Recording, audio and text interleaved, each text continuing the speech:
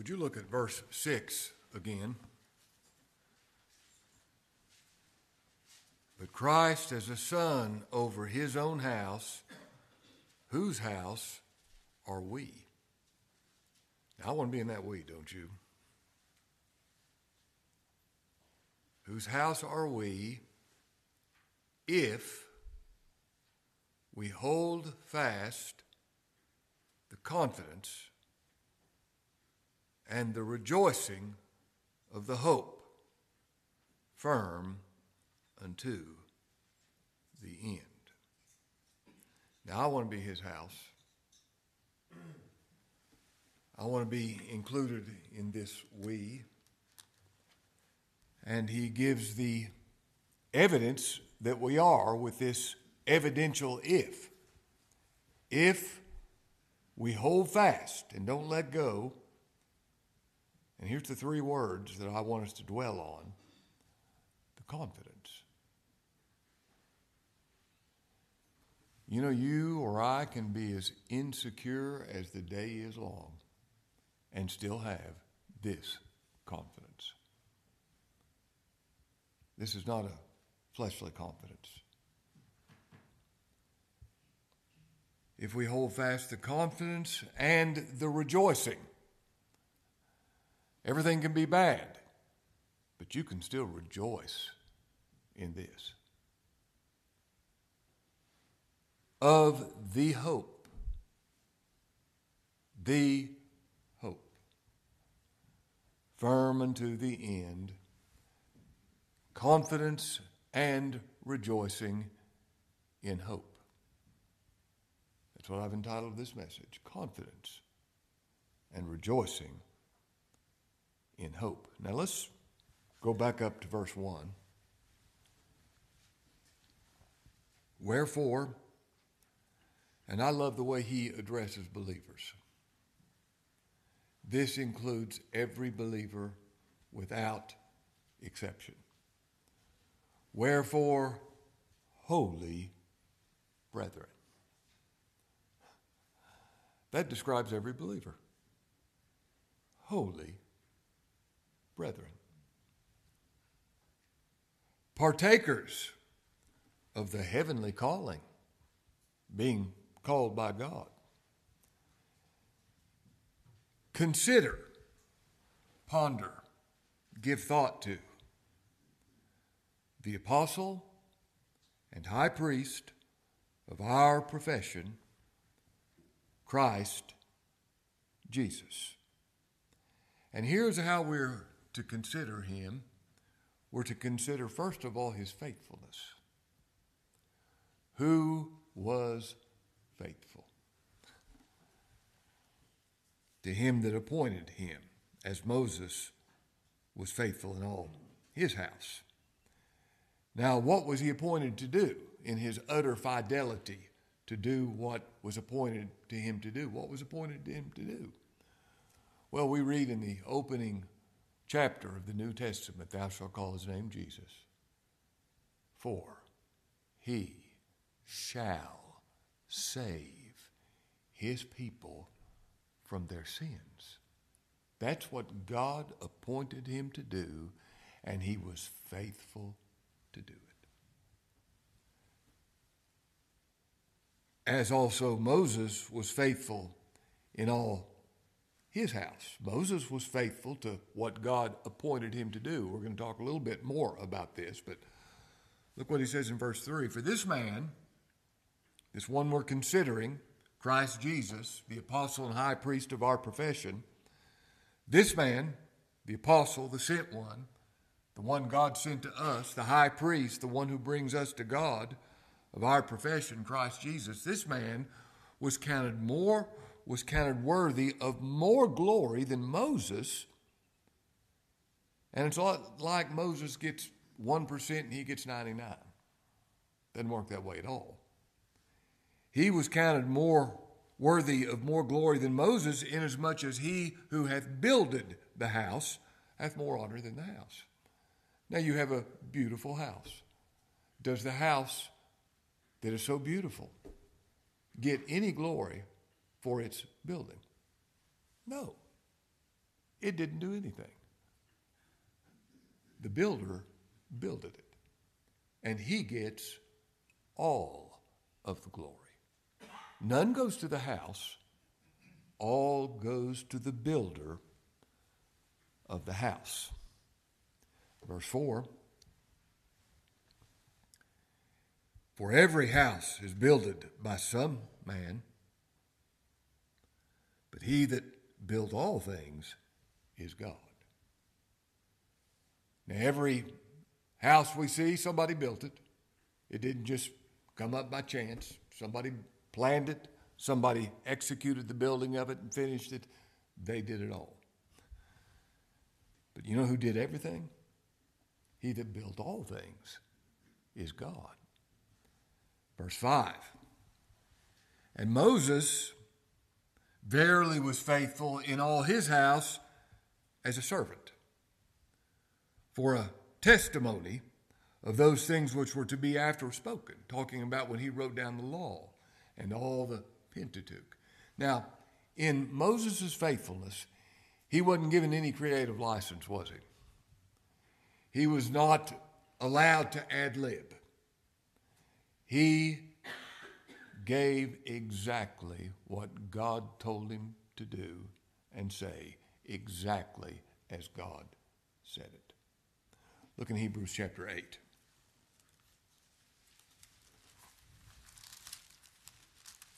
Moses, by grace, was faithful. Verse 5. Who serve unto the example and shadow of heavenly things, as Moses was admonished of God when he was about to make the tabernacle, for see, saith he, that thou make all things according to the pattern showed to thee in the mount. He wasn't allowed to fill in the empty space that he thought. He wasn't allowed to ad lib. He was to make it exactly, precisely as God told him to make it. That was his faithfulness. He simply transcribed what God told him to say. But Christ, verse 6, as a son over his own house, not a servant, but a son. The servant abideth not forever, but the son abideth forever.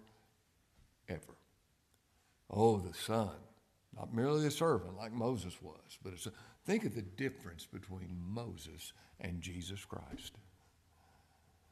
Infinite in the difference. He's the son. Now, let's go and read him. But Christ, as a son over his own house, whose house are we, if we hold fast the confidence and the rejoicing of the hope firm unto the end.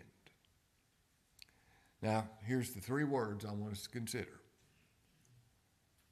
Confidence, rejoicing, and hope. And we're going to have to begin with hope, because if you don't know what the hope is, talking about confidence in that hope or rejoicing in that hope is fruitless. So we got to begin with the hope. Paul said in Ephesians 4, there's one hope. He speaks of the confidence and the rejoicing of the hope firm unto the end. Now, what is hope? Hope is a confident expectation with regard to the future right now. Right now, while I'm speaking to you, I have a confident expectation with regard to the future. And I have that confident expectation right now. That's what hope is. It's something to do with believing something you can't see. Turn to Romans chapter 8 for a moment. Keep your finger there in Hebrews 1 and turn to Romans chapter 8. Verse 24. For we are saved by hope. Now that's strong language. Hope is a feeling. I'm not saved by the feeling I have in the hope I experience. I'm saved by the object of that hope. We're saved by hope. We're saved by the object of that hope. We're not saved apart from hope, but look what he says about hope. But hope that is seen is not hope. For what a man seeth, why doth he yet hope for? But if we hope for that which we see not, then do we with patience wait for it. Now here is the believer's hope. I have a hope with regard to Judgment Day. When I stand before God in judgment, and what a thing to think about, to actually stand before the living God. I'm going to stand before him. Here's what my hope is. My hope is when I stand before God, he is going to say to me, well done, thou good and faithful servant. Enter thou into the joy of thy Lord. And I guarantee you somebody right now is cringing, thinking, how could he say that to me? Well done, thou good and faithful servant. I don't feel like anything I've done is I've done well. How could he say that to me? Because my hope is that I am justified by what Christ did, and everything that I have done is good, right, holy, just, and true. That's what justification is. I stand before God. It's better than being forgiven. It's better than being forgiven is great. No one would discountenance that or diminish that in any way. Being forgiven is great, but this is better. There's nothing to forgive me for. I stand before God without guilt, perfectly just. That is what Christ accomplished on Calvary's tree. He was delivered for our offenses and raised again for our justification. Now that's my hope with regard to the future. I have a hope that God is going to say, well done, thou good and faithful servant. And I have a hope that right now, as he looks to me, he sees someone without sin. Christ put it away. Now what a hope. What a hope. And you know what else I hope? I hope that everything that happens to me between then and now, I have a hope that it's all, every bit of it, is working together for my good and his glory. Everything. There's not one thing that's happened in my life that can be viewed independently of Romans chapter 8, verse 28. Not one. Everything that has taken place is working together for my good and his glory. And we know that all things work together for good to them that love God, to them who are the called according to his purpose. Now, what a hope. It's the hope of Romans 8:31. If God be for us, who can be against us? Now, what a hope that is. Right now, God's for me. He that spared not his own son, but delivered him up for us all, how shall he not also with him also freely give us all things? There's nothing, here's my hope, there's nothing to prevent him from freely giving me all things in his son. He goes on to say, who shall lay anything to the charge of God's elect? It's God that justifieth. Who is he that can condemn? It's Christ that died. I need no other argument. I need no other plea. It is enough that Jesus died and that he died for me. Now, all this hope that I have of being just before God, I can't see it. Can you see? Can you look within your heart and say, yeah, there's no sin there? Nothing but perfect faith? No, you can't see that. But you believe it by faith. That's the hope that is seen is not hope. What a man sees, he doesn't have any reason hope in it. So he's talking about the hope the believer has. A believer has a hope that an unbeliever just does not have. Now, there are a lot of people, and I'm going to quote this scripture from the Lord. There are a lot of people who have an ill-grounded hope. A hope that the Savior expressed in Matthew chapter 7 when he said, many,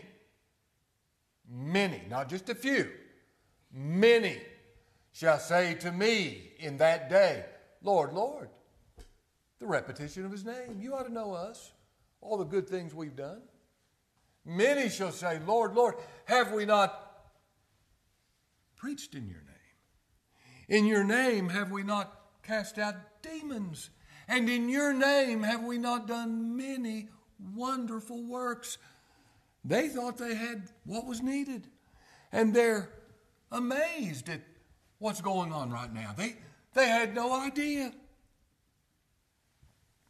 And the Lord says, then shall I say unto them, depart from me, ye that work iniquity. All those wonderful works that you thought were wonderful, many and wonderful, they're nothing but works of iniquity. Depart from me, ye that work iniquity. I never knew you. Now, he obviously knew who they were, but he said, I've never known you as mine. I've never known you to believe on me. I don't know you. Now, that is frightening to think of that, that will in fact take place.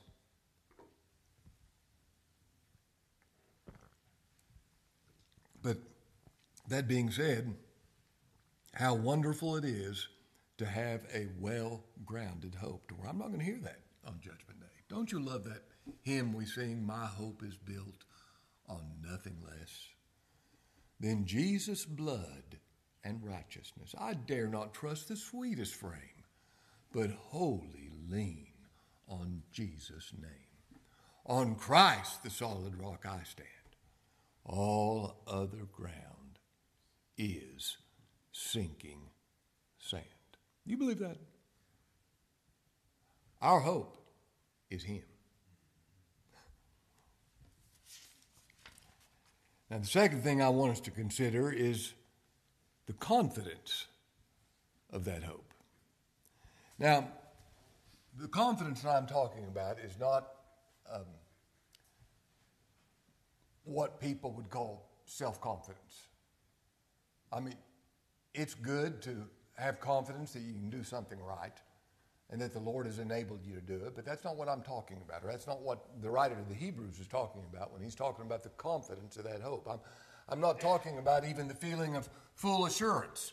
I'm fully assured that I'm saved. I'm fully assured that, as soon as I say something like that, I start questioning it. As soon as I say it, I know I'm saved. As soon as I say that, what it is, I'm looking within at that time. I'm looking for some kind of reason in myself that makes me think I'm saved. And when I do that, I start getting shaky. So I'm not talking about that kind of confidence. The word confidence here is the word that is usually translated boldness. Boldness. The boldness that this hope gives. Now, what is that all about? The word means fearless confidence, cheerful courage, the boldness of this hope. Now, I want to give you some scriptures. I'm going to quote them. You can write them down if you want. Acts chapter 4, verse 13. Now, Peter and John had been preaching the gospel. They could get in trouble. They were getting ready to be arrested. And after they preached, we read in Acts chapter 4, verse 13, when they saw the boldness of Peter and John, the fearless confidence, the cheerful confidence, the courage, the assurance, the boldness, when they saw the boldness of Peter and John, and they perceived that they were unlearned and ignorant men. They didn't have any worldly reason to have this boldness. There's nothing to give an account for this. There's no explanation for this. They're unlearned. They're ignorant. What makes them have this boldness? Well, here's what it says. They took knowledge of them, that they had been with Jesus. That gives boldness. Been with Jesus. Oh, the boldness that comes as a result of that. The fearlessness in the face of the danger that put them in. They still had boldness because they'd been with Jesus. 2 Corinthians chapter 3, verse 12, Paul says, seeing we have such hope, we use great plainness or boldness of speech. Seeing we have such hope, this hope that I've expressed, this hope that everything God requires of me, He looks to His Son for. This hope that I'm complete in Christ and I need nothing else. This hope that all God requires of me, I have it. There's nothing missing. There's nothing lacking. In Him dwelleth all the fullness of the Godhead bodily, and you are complete. Nothing lacking. You can't get any more loved. You can't get any more saved. You can't get any more accepted. You can't get any more perfect in God's sight than you are right now. Now, seeing we have this kind of hope, we use great boldness, plainness of speech. I don't have merely the minimum God requires. I don't have the minimum requirement to get in. I've got the maximum. Bold shall I stand, the songwriter said. Bold shall I stand in that great day. For who ought to my charge shall lay? Fully absolved from these I am, from sin's tremendous curse and shame. The only thing that keeps you from being bold is thinking there's sin there. But if there's no sin, what boldness we have in this hope. Ephesians 3:12 says, in whom we have boldness and access with confidence by the faith of Him. Now, if you don't have a King James Version, it will not say by the faith of Him. It'll say by faith in Him. That's why I love the King James Version. Now, the King James Version is a translation. I'm not the only perfectly inspired is the original languages. I realize that. King James is a translation, but it's the best translation. And here's an example why. I know people argue against that, but I don't care whether you do or not. I still believe it's the best translation. And particularly because it says we're saved by the faith of Him. We have boldness and access with confidence by the faith of Him. Now here's where my boldness is. The faith of Him. Not my faith in Him. The faith of Him. What boldness I have if it's the faith of Him. Access into the very presence of God by the faith of Him. Boldness by the faith of Him. Not boldness in myself or my faith or my ability in any way, but this access we have, this confidence with boldness is by the faith of Him. I don't have boldness by my faith, but the faith of Him. Listen to this scripture. Galatians chapter 2, verse 20. Paul said, I live, but Christ liveth in me. I live, yet not I, but Christ liveth in me. And the life that I now live in the flesh, I live by the faith of the Son of God, who loved me and gave Himself for me.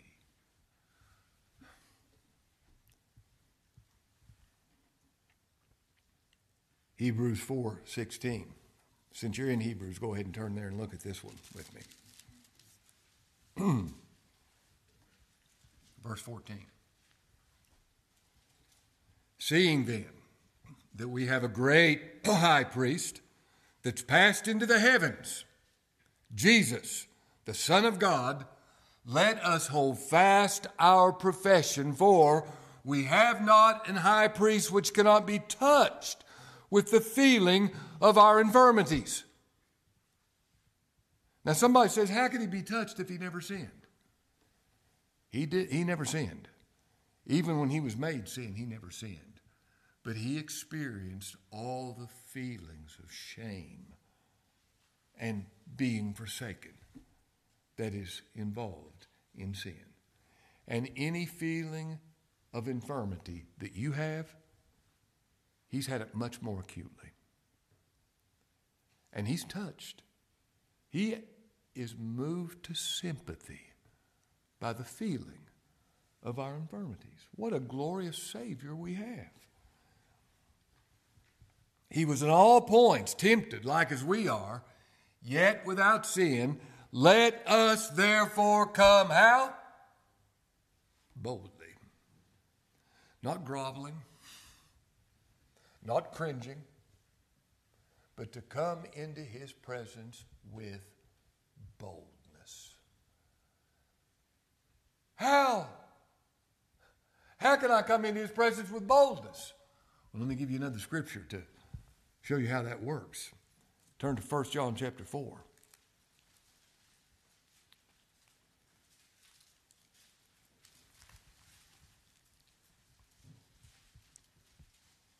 Verse 17. Herein is our love made perfect, that we may have boldness. We can come boldly now. We'll even have boldness in the day of judgment. And here's how. Because as he is, so are we in this world right now. As he is. He's holy. He's beautiful. He's perfect. He's altogether lovely. He's altogether righteous. Everything he is. As he is, so are we in this world. Hence, we can come boldly. And where's we're coming boldly to? A throne of grace. Now, if it was coming boldly to the throne of how good I've been in and of myself, I couldn't come with boldness. But coming to this throne of pure, free, saving grace, we can come with boldness, cheerful confidence. If it really is all of grace, if by grace you are saved, I come with boldness, cheerful confidence, knowing I'll be accepted in the beloved. Listen to this scripture. Hebrews chapter 10, verse 19 says, having therefore, brethren, boldness to enter into the holiest. And that's talking about the Holy of Holies. You remember in the Old Testament, only one person could come into the Holy of Holies. That was the great high priest. And that was once a year, not without blood. We have boldness right now to enter into the very Holy of Holies through the blood of Jesus. There's the boldness. The blood of Jesus, that new and living way. I love the way the writer to the Hebrews calls the blood of Jesus the new. That means freshly slaughtered. That means it's always poignant. It's always real. It's not something that just happened a long time ago. It's just as powerful, and it's living. It's not bringing the blood of a dead animal. It's the living Christ bringing his own precious blood, having boldness to enter into the holiest by the blood of Jesus. Does his blood, nothing else. You know, when we sing that hymn, All That Thrills My Soul is Jesus, I love to sing that hymn because all that thrills my soul is Jesus. He is more than life to me. And the only way I can come with boldness is through his precious blood. Oh, the blood of the Lord Jesus Christ. Boldness. And if I have any understanding of this hope, not only will I come with boldness, I'll come with rejoicing. Look in our text, Hebrews chapter 3, verse 6. But Christ is the Son over his own house. Whose house are we if we hold fast the confidence and the rejoicing of the hope firm unto the end? Now he talks about the rejoicing of the hope. Now this word rejoicing, there's two words that are used in the New Testament that are translated rejoicing. One has more to do with feeling of joy and happiness. And I like that. I'd like to feel joy and happiness without any intermission. I don't, but I'd like to. But when he's talking about this other word, we ought to feel rejoicing all the time because God's on the throne, shouldn't we? Should never murmur, should never worry. God's on the throne. We ought to feel that way. But this word rejoicing is not the word about the feeling of joy and happiness. This is the word boasting. Boasting. Glorying in. Now, if we know anything about this hope, we boast in this hope. We glory in this hope. Paul put it this way in 1 Corinthians 1:30. He said, but of him are you in Christ Jesus, who of God. Now listen to this scripture. I know you've heard it a lot. Pretend like you've never heard this before. Of him are you in Christ Jesus. The only way you're going to get in Christ Jesus is for him to put you there. Somebody says, how do you get in Christ? Well, he put you there. And if you're in him, you'll know he put you there. And the evidence is faith in Christ. You look to him only. Of him are you in Christ Jesus, who of God is made unto us wisdom, righteousness, sanctification, and redemption. Now here's what I'm boasting in.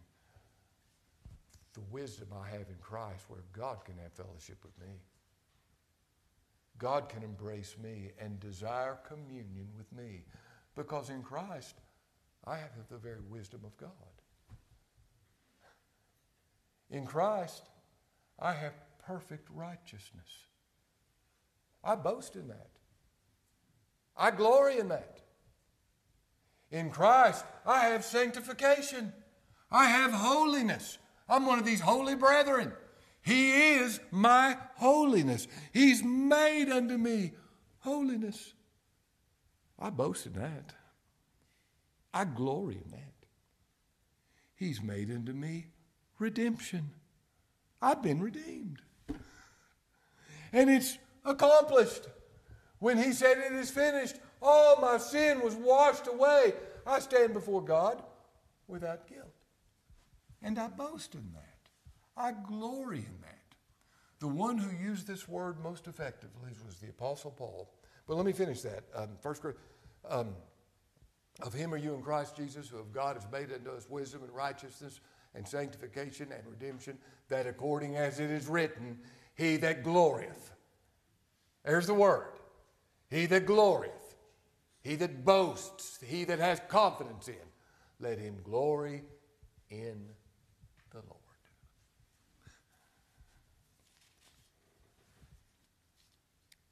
Paul said in 2 Corinthians 12, I'll boast in my infirmities. Turn with me there. Let me give these last two or three scriptures, and I'll be brief with them.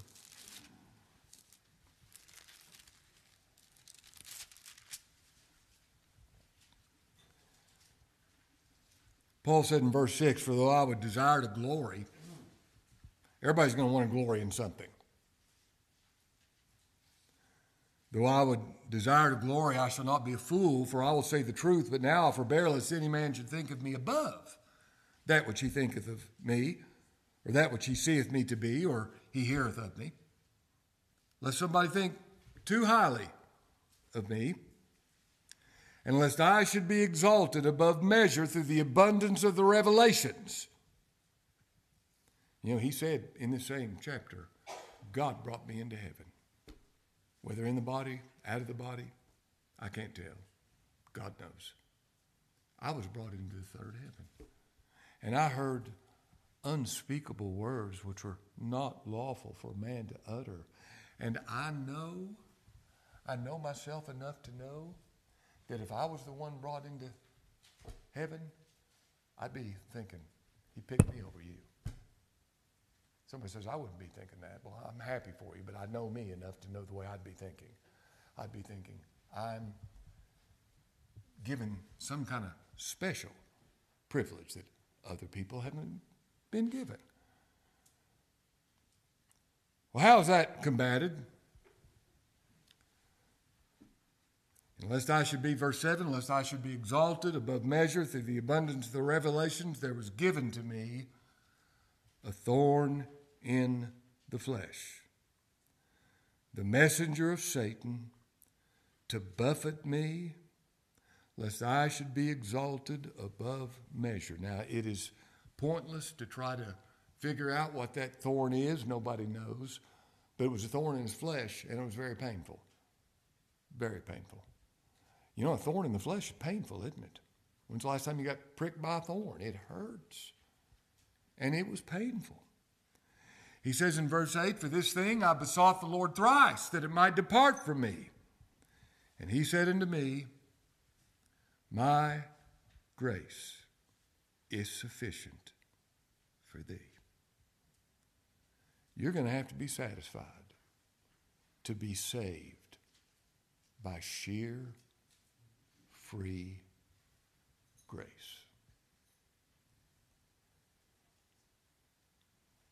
For my strength is made perfect in weakness. Most gladly, therefore, will I rather glory in my infirmities, that the power of Christ may rest upon me. Now, what all that means, I don't know.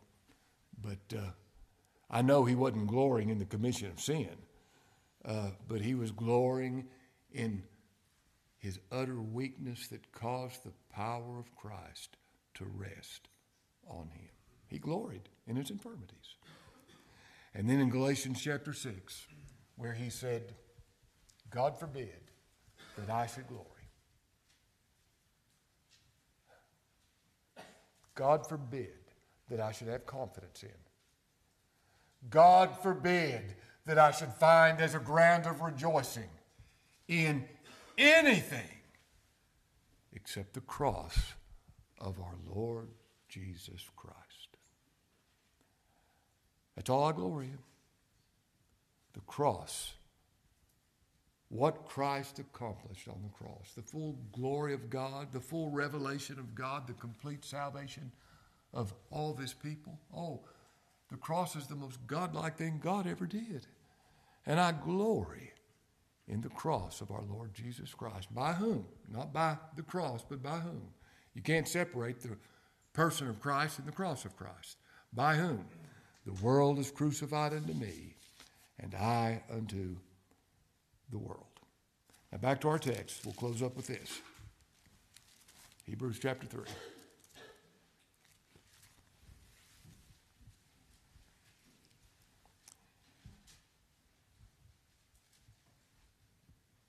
Christ as a son over his own house, verse 6, whose house are we if we hold fast and don't let go of the confidence and the rejoicing of the hope, firm unto the end. You never graduate, you never progress past glorying in the cross. And if you do, you've left the cross. You've left Christ. You never move an inch beyond glorying in the cross of the Lord Jesus Christ. Now understand this. Perseverance isn't staying religious. You know, how many times have you known people who got religion and they go back to the world and they show no interest in religion anymore? They act like utter worldlings with no care for the things of God. And you say, well, they didn't persevere. Well, they didn't persevere, but they never were there in the first place. Perseverance is continuing. If the Lord gives me another 20 years and I die when I'm 83 years old, I hope to die looking unto Jesus, the author and the finisher of my faith, and nowhere else. Let us hold fast the confidence and the rejoicing of the hope, firm unto the end. Let's pray.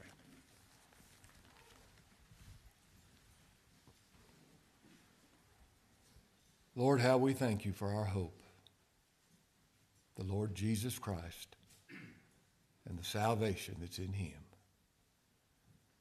Lord, we ask that we might be given this boldness, this confidence in the hope. We ask that you would give us this glorying, this rejoicing in the hope. We ask that we might be able, by your grace, to hold it fast, firm unto the end, until we enter glory and see our hope, the Lord Jesus Christ. In his name we pray. Amen.